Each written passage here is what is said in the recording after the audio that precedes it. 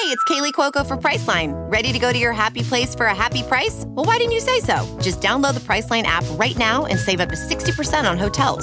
So whether it's Cousin Kevin's Kazoo Concert in Kansas City, go Kevin, or Becky's Bachelorette Bash in Bermuda, you never have to miss a trip ever again. So download the Priceline app today. Your savings are waiting. Go to your happy place for a happy price. Go to your happy price, Priceline. Hiring? With Indeed, your search is over. If you need to hire, you need Indeed. Indeed is your matching and hiring platform with over 350 million global monthly visitors, according to Indeed data, and a matching engine that helps you find quality candidates fast. Ditch the busy work. Use Indeed for scheduling, screening, and messaging so you can connect with candidates faster. Listeners of this show will get a $75 sponsored job credit to get your jobs more visibility at Indeed.com/match. Just go to Indeed.com/match right now and support our show by saying you heard about Indeed on this podcast. Indeed.com/match. Terms and conditions apply. Need to hire? You need Indeed. Previously on the Mike Wise Show. I remember specifically my Jewish teacher drove by one day in her car, and she saw me there. I was the only Jewish kid there. I had my kippah on and everything, and she asked me, she said, "Hey, aren't you scared to be here all by yourself?" And I said, "No, I feel right at home right here," and I honestly did. So I grew up in that environment with tremendous respect and love, and a lot of my mentors came from the African-American community, and a lot of what I do is kind of giving back to thank them and to show the world that there really is a lot of, common qualities between the African American and Jewish community. We're both based on respect and faith and giving back and spirituality and caring for each other, and those are the pillars of both communities. So I think we have a lot more in common than maybe is portrayed in the media and stuff like that. So I try to work through that energy, and I think basketball has proven itself as the best platform to bring the communities together. That was Tamir Goodman, also known as the Jewish Jordan, from our show in mid-January, talking about how basketball has always been a sport loved and embraced by the African American and Jewish communities. Today's guest played at Georgetown and in the NBA, and he's currently coaching at 2 Jewish schools in New York, one college and one high school. We'll have his story next. But first, Darlene, as usual, do your thing. The Mike Wise Show is a presentation of Pure Hoops Media. The Mike Wise Show is hosted by a guy who played basketball atrociously for Hawaii Pacific College, which forced him into journalism. And, oh yeah, he wrote about basketball for the New York Times, the Washington Post, and ESPN. He's also a wise ass, and so are many of his guests. Right, Mike? Thank you, Darlene. And yes, that's right. Michael Sweetney is a metropolitan D.C. native who played ball at Georgetown before being drafted 9th in that legendary 2003 NBA draft. Mike played 4 NBA seasons and 8 more years around the world, from China to Puerto Rico to Venezuela and beyond. His current job, though, is assistant men's varsity coach at Yeshiva University in New York. And as we record this show on Thursday night, now tell me if I'm pronouncing this right. The Maccabees? Yeah, the Maccabees, yeah, somewhere around that in that area. Yeah. All right. I'm just like you, and it's sad, sad that I'm the coach. I should know that, right? But I know. Yeah. but I've heard both versions. I've heard. Well, I think we're honorary members of the tribe at this point. If you're coaching them, and my producer Bruce Bernstein is Jewish, so I feel the Maccabees. Yes. They play in the Division III NCAA tournament on Friday. Mike also is the girls varsity hoop coach at Ramaz School in New York. Welcome, Mr. Sweetney. It's good to talk to you. Thank you. Thanks so much for having me. I'm excited to be here. So, let's get it.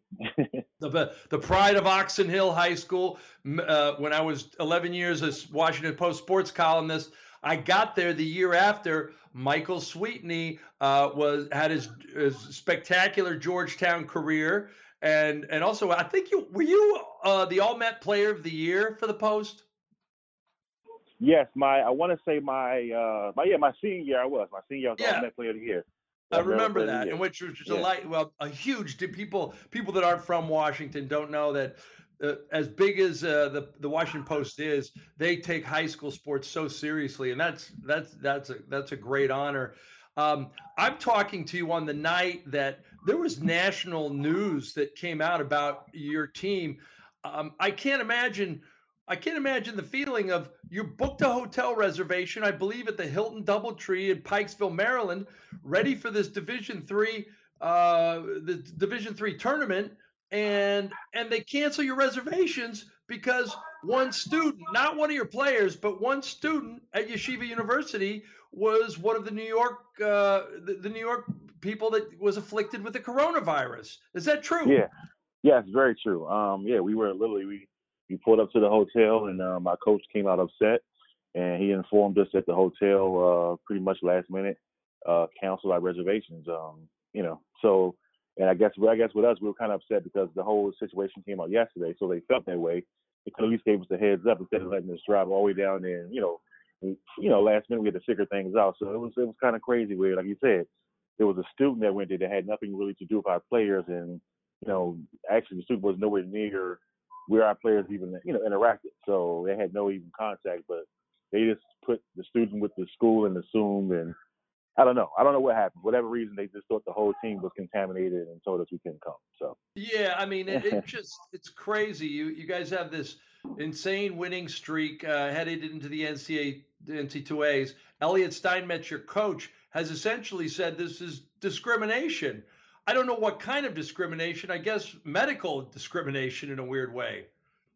It's the first time anti-Semitism hasn't come up. I know, right? So like when they said that, I was like, yeah, I don't know.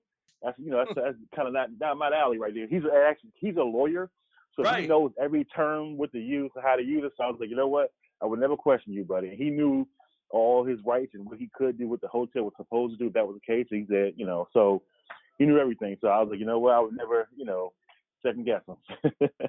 Where did you guys end up staying? So right now we're actually downtown at this hotel called the Lord Baltimore.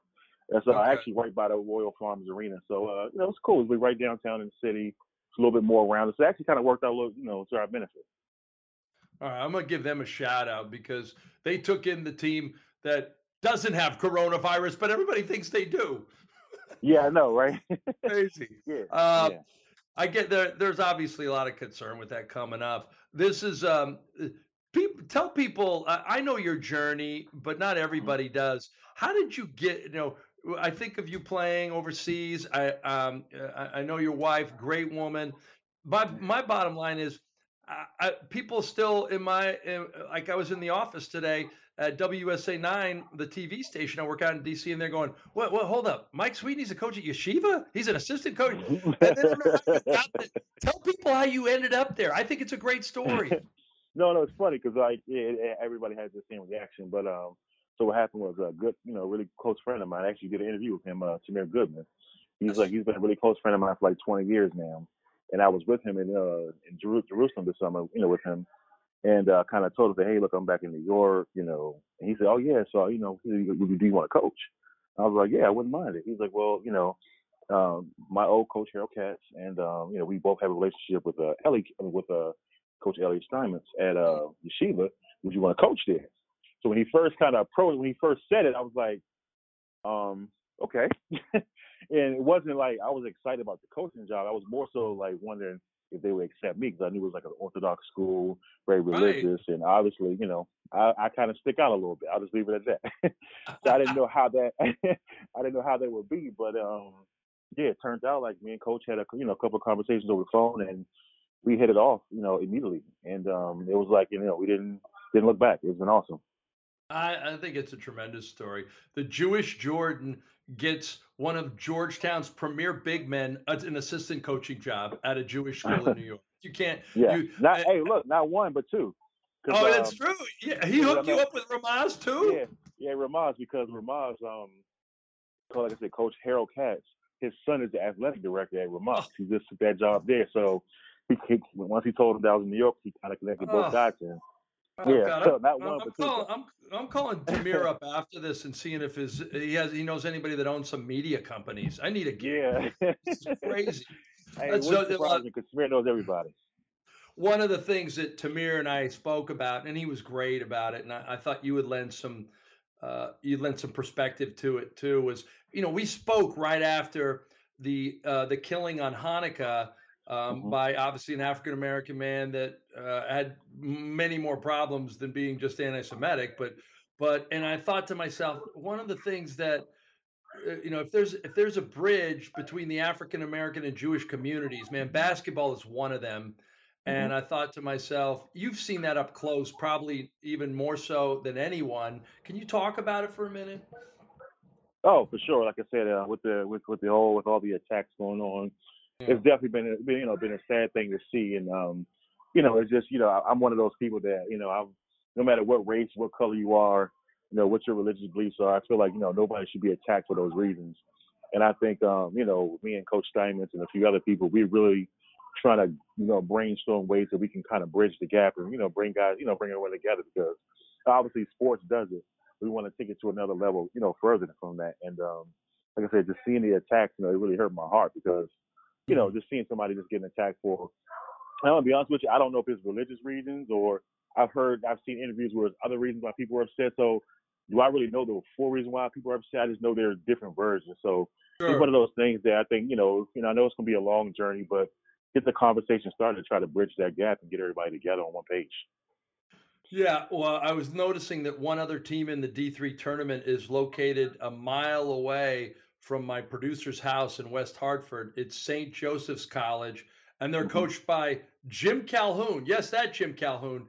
If Yeshiva and St. Joe's match up in the D3 NCAA tourney, it's a Big East flashback with the Georgetown guy going up against the UConn guy. I would love that. I would love that so much. I would love that, because It'd be a I great only got press a chance thing. to play. Yes, and like exactly, he's 1-0 against. I only played UConn once in my career at Georgetown, and they beat me. So I need a Oh, rematch. So yeah, yeah. so I need to get one back at him. But yeah, and I just found that out a couple of days ago when I guess his team won the championship, made it to the NCAA tournament, and I saw Jim Calhoun. I was like, and I had to read it again because I said, "Do you have like a son or a junior?" I was like, "No, that's the real Jim Calhoun." And like blew my mind. I didn't know he was there for the last 3 years. I had no clue he was there. So it's awesome to see that. Yeah, no, I look. I'm all about. There's so much age discrimination going on. I'm okay if old dudes get jobs now.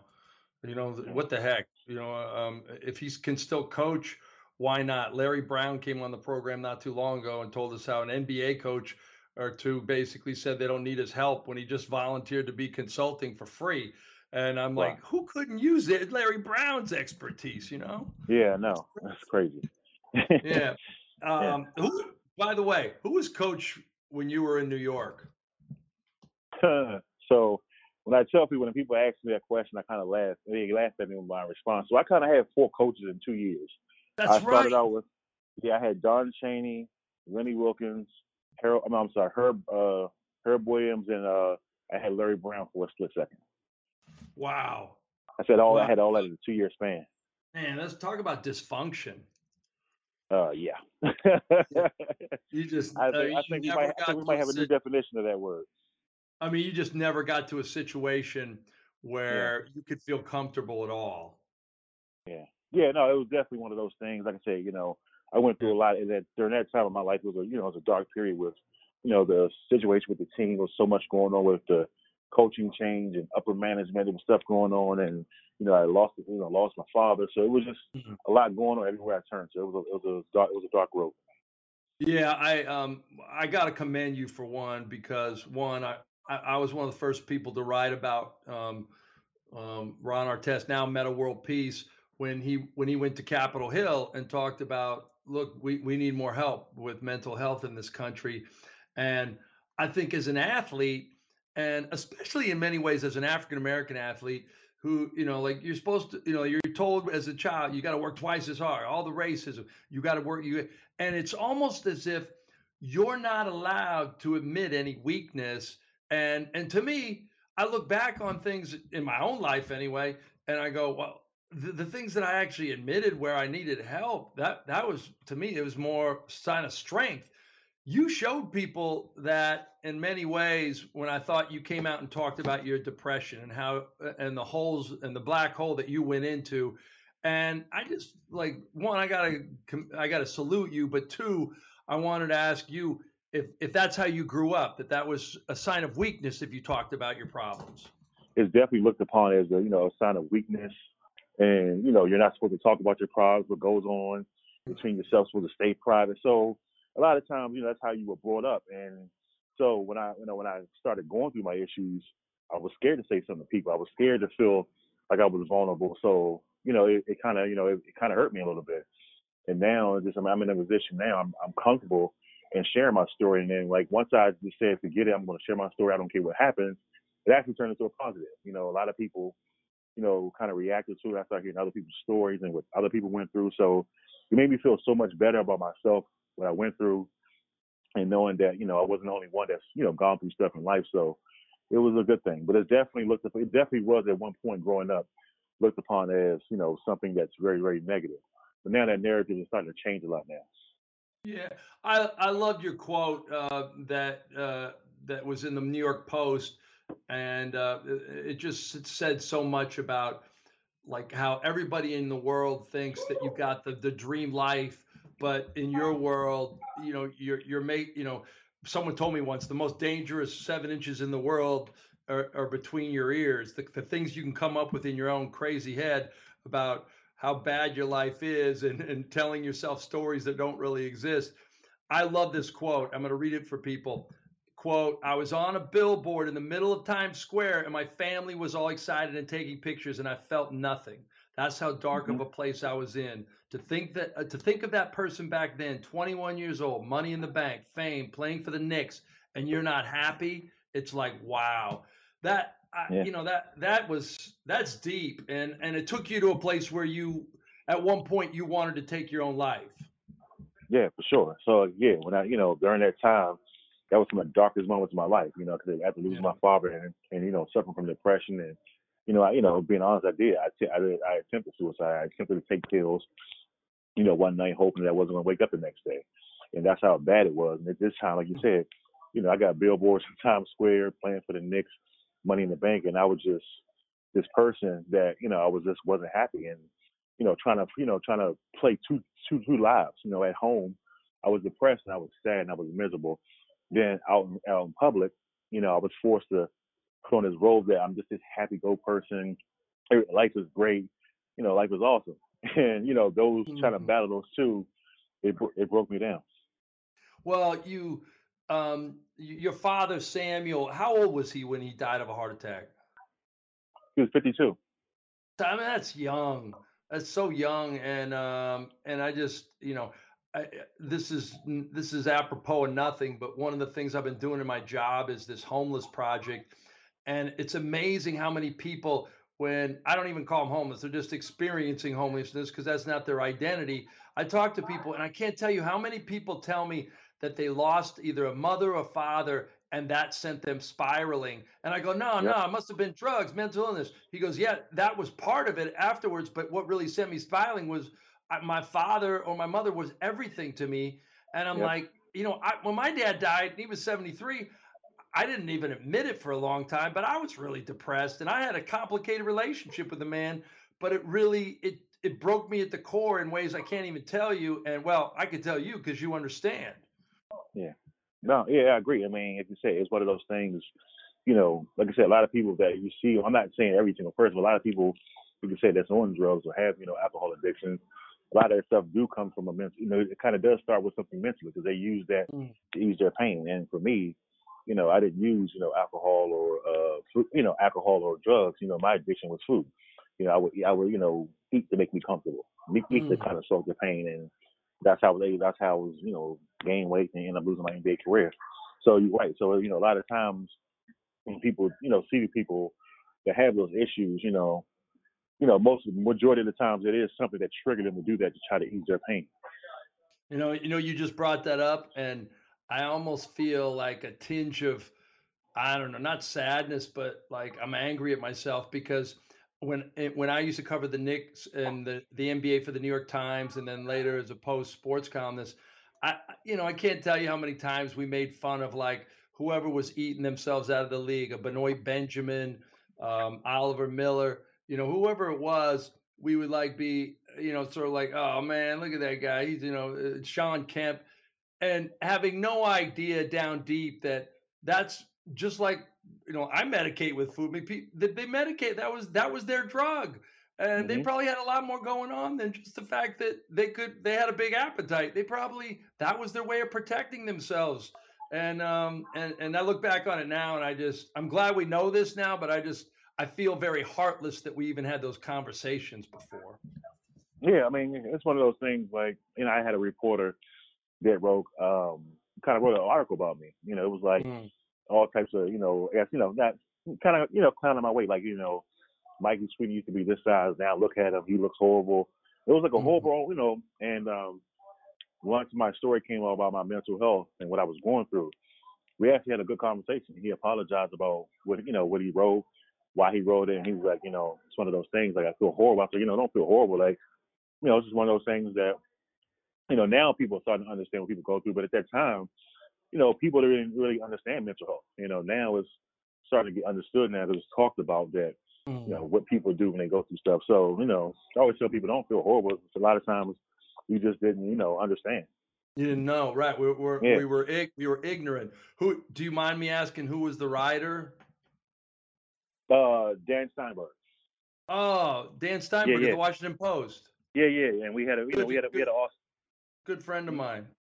Yeah, and that's the thing. And we became, for a while, I felt some type of way about him. Then we finally had a good conversation. It was Yeah, awesome. It was awesome. yeah, Like, I that's look at him, great. he's a good guy. So, Yeah. I'm mhm. just curious. Like you were really going. What kind of pain pills did you take? Actually, it was Advil. It was an Advil extra strength. And at the time, I didn't know what I was doing. My intent, Right, right. I took like 15, 20. I was like 15 to 20 pills I took. And, Holy. obviously I'm a big guy, so it really didn't. I mean, I felt like crap. It didn't do anything to Yeah. me. Trust me, the next day I felt horrible, but it was one of those things. And I had to literally go to shoot around practice that next morning, feeling like crap. I couldn't tell nobody what I did because then that'd just ruin everything. But Yeah. it was one of those things that my intention was to end it all.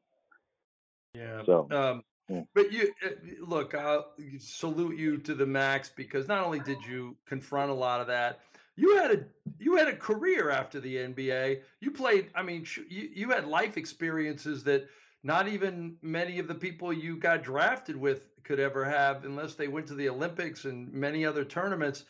Yeah. I love. When did you really confront all this? Actually, when I was overseas playing, I was able to, just kind of because I would go to counselors Yeah. and do all that stuff. I tried a few counselors when I was back home, but I was always kind of faced with my problems back home. Where every time I go to a grocery store, every time I go somewhere, somebody's like, "Man, what happened to your NBA career? You turned into this." It's everywhere I faced me, like family and friends. Like it was no peace of mind. And then kind of when I went overseas, I was able to have my counseling over there, but also I was just another Joe Smo walking down the street. Nobody knew that I was a Mike Sweetney from the NBA and the New York Knicks. So I was able to kind of be myself, and that's how I was able to accept my father's death and accept that my NBA career didn't turn out the way I wanted it to be or what everybody else expected it to be, but have another life. I had more life to live, and now was time to go for the next journey. And once I faced that, I was, it changed my whole life. I think even my wife, she mentioned, she's like, when I came home from one of my trips, she's like, I don't know who you are and what happened overseas, but I love it. I love this new person that you're turning into, and I think that's when. No, I think you're right. I think that's for me. That's what worked for me. It's just kind of getting away for a little bit, disconnecting, and just hitting that reset button. Yeah, I also love the quote when you did not only confront your depression but also made changes in your life. I love this. If your mind isn't right, your body will follow. My wife was the only one who knew about the depression because she would see it firsthand. I became a professional at masking. She saw the real person at home that was crying and a wreck. I mean, I love all that because well, I'm sure there's a part of you that goes, what could I have been if I had been in the right situation? If my father was still alive, what kind of NBA career I could have had? Man, I said this once to what was his name, Ryan Leaf, who that's not the best analogy, but this guy, he hit the doldrums, and now he's got a treatment center going. I think of all the people you helped that maybe you would have never helped if you made more Yeah. millions, and just like the people that you probably stopped from taking their own life, all the people you mentored. I think there's something to be said for that. That really, I don't know, speaks to the person you are. Hey, I can say, yeah. And one of those things, and I'm not gonna lie. Sometimes I do question, like, man, if I would have got drafted to another situation, maybe they would have understood what I was going through at the time, and I would have had more fun. That stuff, I would be a lot to say that stuff doesn't cross my mind to say, man, I could have had a 10-year career maybe, but I'm like I said, I've accepted everything happens for a reason. I think right now I've been put on this world to be that. And it's crazy. I'm gonna tell you this quick story. Yeah. One of my close friends, I had two good friends that don't know each other, right? And this is when I was going through my depression. I was just like in a really dark place. And they said they both had the same dream. And they came to me. They called me at different times. Don't know each other. They said, "Hey, I want to talk to you. Something. You was in my dream. Like, what do you mean?" And I said, "I think God was talking to me in your dream about you. That you're gonna be on this pedestal and that you're gonna be in front of people, inspiring people about your life story." This is why I'm still in a dark place. They don't know each other.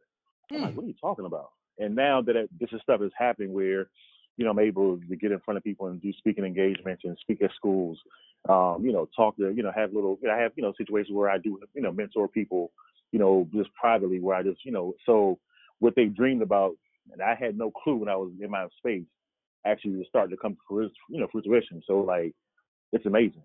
It's amazing. I mean, that you talk about, like a sign, a message. Wow.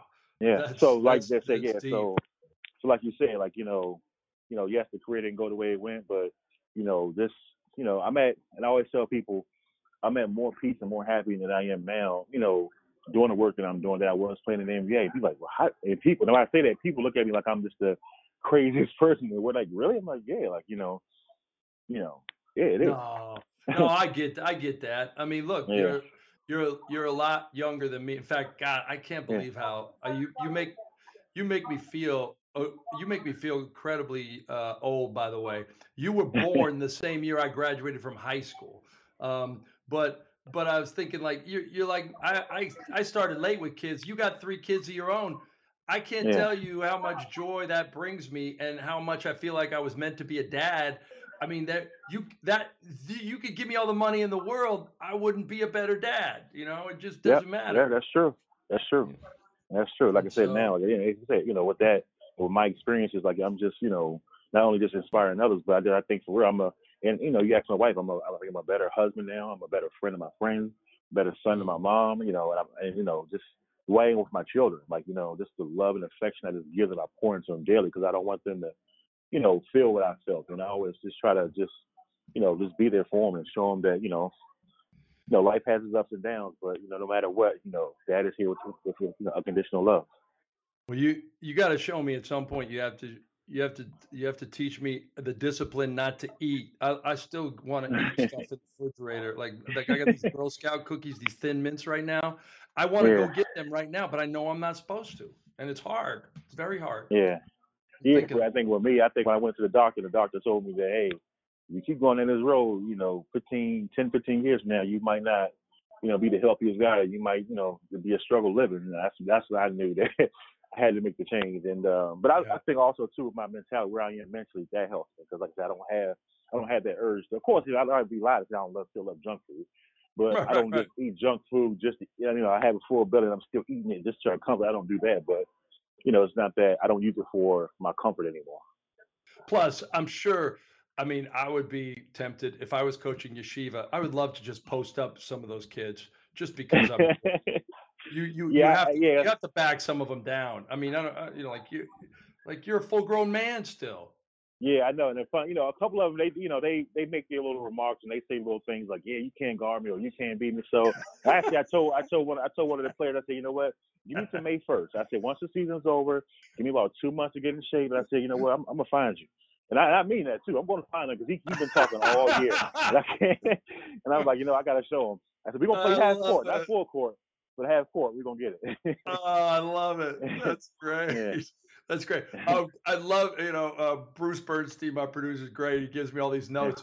What was it? One of the great stories or any anecdotes that really, you told me about the one that was really a come to Jesus moment for you with your own stuff, but anything hilarious or a funny anecdote that you remember from, the Dominican Republic or Venezuela or China or any of the places, G League, anything that you remember in the years that you played after you left the Knicks?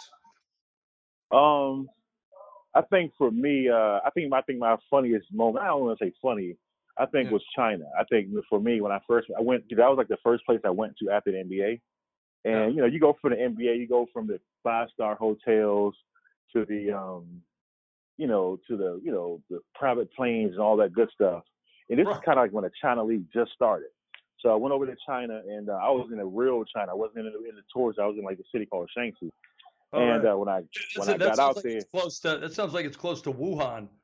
Yeah, I don't know where it is. All I know is it was the middle of nowhere. And I had poor internet over there. The food wasn't the greatest.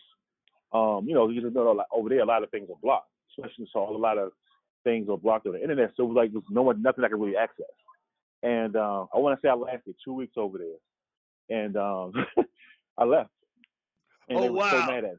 Yeah, I left. I was like, yeah. So this is one of those I kind of regret it to this day. I'm like, I handled that poorly. But yeah, I think that's one of the things where I kind of just handled it wrong, and I just like, this is just not me. But now, I went to places after that where I was in cities in Dominican Republic that was kind of rough. I had places in Puerto Rico that was kind of rough. So in Uruguay was, it was parts that were rough, and I handled it well.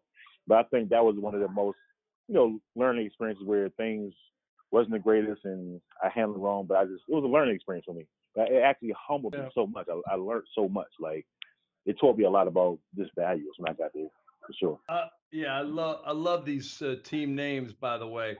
The Shanxi Kailins, the Erie Bay Hawks, the Cangregarious de Santurce.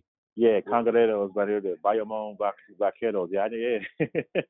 Your Spanish pronunciation's much better than mine. This is great, man. Like, what a life experience, though. Like all these places. I mean, shoot, I was never good enough to play beyond like junior college, but God, if you gave me $200 to go to Australia and play in somewhere, I would have win. Just to play. Yeah, I mean, it's probably some of the most great experience. Like I said, the fans over there are so passionate.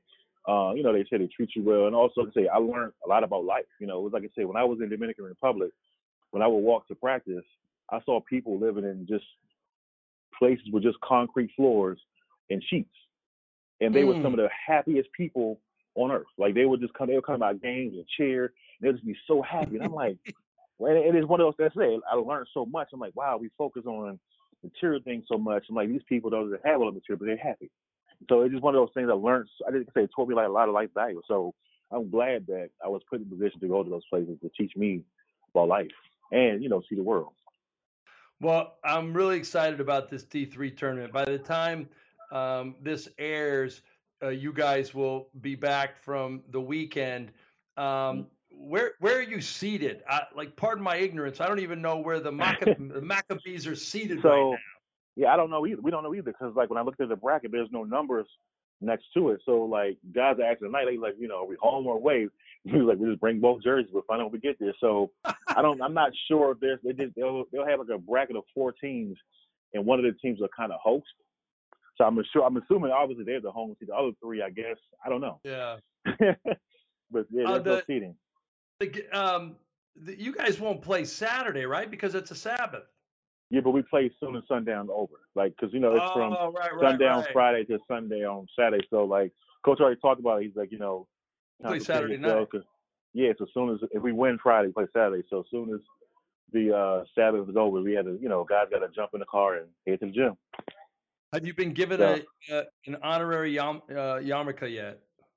No, I haven't gotten an honorary one, but I do have a few that I've gotten from tournaments or speaking engagements, and because sometimes when I visit different shows, I have to wear, a yarmulke out of respect. So I've had a few of them. Yeah, well, what I will plan to do, and I promise you this, is love to at some point when you come back to DC, whether it's in Oxon Hill, wherever it is, I'd love to come see you speak because I can imagine some kids and some adults are very moved by what you have to say. Oh yes, for sure. Like it's definitely, and because I'm not bragging, but I've had great experiences where every time I spoke, you could hear a pin drop. Because I think a lot of kids they get shocked by, wow, an NBA player went through this, an NBA player went through X, Y, and Z. It shows them another side because a lot of times they see, all the money and the cars and the good life. They don't know sometimes, guys, do live life just like them. They might have a mom that's not, feeling good or, got to deal with, family issues. Guys, they do, they are human. So I think they see that human side of it, it definitely, tunes them in. Well, it's somebody like Chris Herron too, where he talks about his own journey through darkness and coming back to light. It's one of wait, you were with the Celtics and you were meeting your OxyContin dealer outside before games? Yeah. Like it was, it's crazy. And I think like you put him, a couple other guys together. You've got a book, What the Young Fellas Need to Know. Yeah, no, for sure. It's true. It's true. Like guys need to know this. It's something, rookie transition, they need to prepare these guys. Like, yes, they got to prepare about budgeting your money and, working out and, the balancing your time. They can say, hey, but this is real life. So, how do you, what do you do when adversity hits? What do you do when, so yeah, for sure. I agree. Well, there is, before I let you go, there is one upside to all this. Did you hear what happened to Spike Lee the other day? Yeah, that was. I felt bad for him. That was really upsetting for him. One of those guys that's. I think when somebody did the math, I want to say he spent almost close to $10 million throughout the year as far as like tickets and stuff. So for that to happen to him, it was definitely disheartening, man. And I'm hoping, I'm hoping things can get better. Yeah. If I'm the owner, I mean, if you spend that kind of money and you've essentially Spike's given them a Q rating in years they didn't even deserve one. I mean, I'd let Spike Lee, rappel with a rope down from the ceiling if he wanted to. If that's how he wanted to get in. Who cares? That's one of those things and that's one of the things I didn't understand. Like that's something that you clean up very fast. You make sure he's taken care of. You make sure that situation. You apologize. Your press release say, hey, we apologize that this happened to Spike Lee. So. I'm just hoping that situation can get better and repaired because, Spike, I know they have good players, but Spike is a fixture. He's the fixture of the Knicks. Like you think of the Knicks, he's one of the first people to come to mind. You think of Patrick Ewing, but Spike Lee is in that top five. Yes. If you think about when it comes to the New York Knicks, so that definitely should be repaired. No, that's a great point. That's a great point. Yeah. I guess my reason for bringing that up is to tell you, I know there's nights when you wake up and go, damn, I could have had that career. I'm here to say you have missed nothing with the Knicks the last 15 to 20 years. That is true. It's been the same old. Yeah. Come on, man. You're like, oh my gosh, I can't imagine a more glorious franchise that they've just driven into the ground. It's just sad. Yeah, it's definitely. I'm just hoping it gets better, but it's one of those things. I don't know if it's going to happen. Yeah, well, hopefully in our lifetimes. All right, well, say hello to your wife. Give your kids big hugs and kisses tonight. And bottom line is, good luck with the Maccabees Yeshiva this weekend. And I'm telling you, I don't care if you guys come back and ever play another tournament. You can stay at my house if the Hilton DoubleTree kicks you out. Awesome, I appreciate that. But we'll hold you to that. So thank you so much for this. This meant a lot. Thank you. No, you made my night. Thanks so much, Mike. All right, let's go. Time to stick the landing. Thanks to our guest, Michael Sweetney. Regardless of how the Maccabees fare in the NCAA tournament, it has been a memorable season, and Mike's role in it is a great story. Our producer, Bruce Bernstein, wasn't good enough to make Yeshiva's team, but he was a mainstay on the legendary JCC travel teams from Brockton, Mass. in the 1970s. Our editor, Ben Wolfen, is a baller from New Jersey, and we thank him for everything. Please check out all of our Pure Hoops shows. Buckets, Boards, and Blocks with Monica McNutt drops each Thursday. The Pure Hoops podcast with BJ Armstrong and Eric Newman has a new show each Friday. Catch and Shoot 2.0 with Otto Strong and Aaron Berlin drops each Wednesday. Our newest show, Full Court Press with Fanta and Adams, has a new episode each Tuesday. And I'm back every Monday with a fresh new Mike Wise show. Please listen to all of them. Rate, review, and most of all, enjoy. Aloha. Wise Guy out. The Mike Wise Show used to be called The Wise Ass Show, but it remains a presentation of Pure Hoops Media.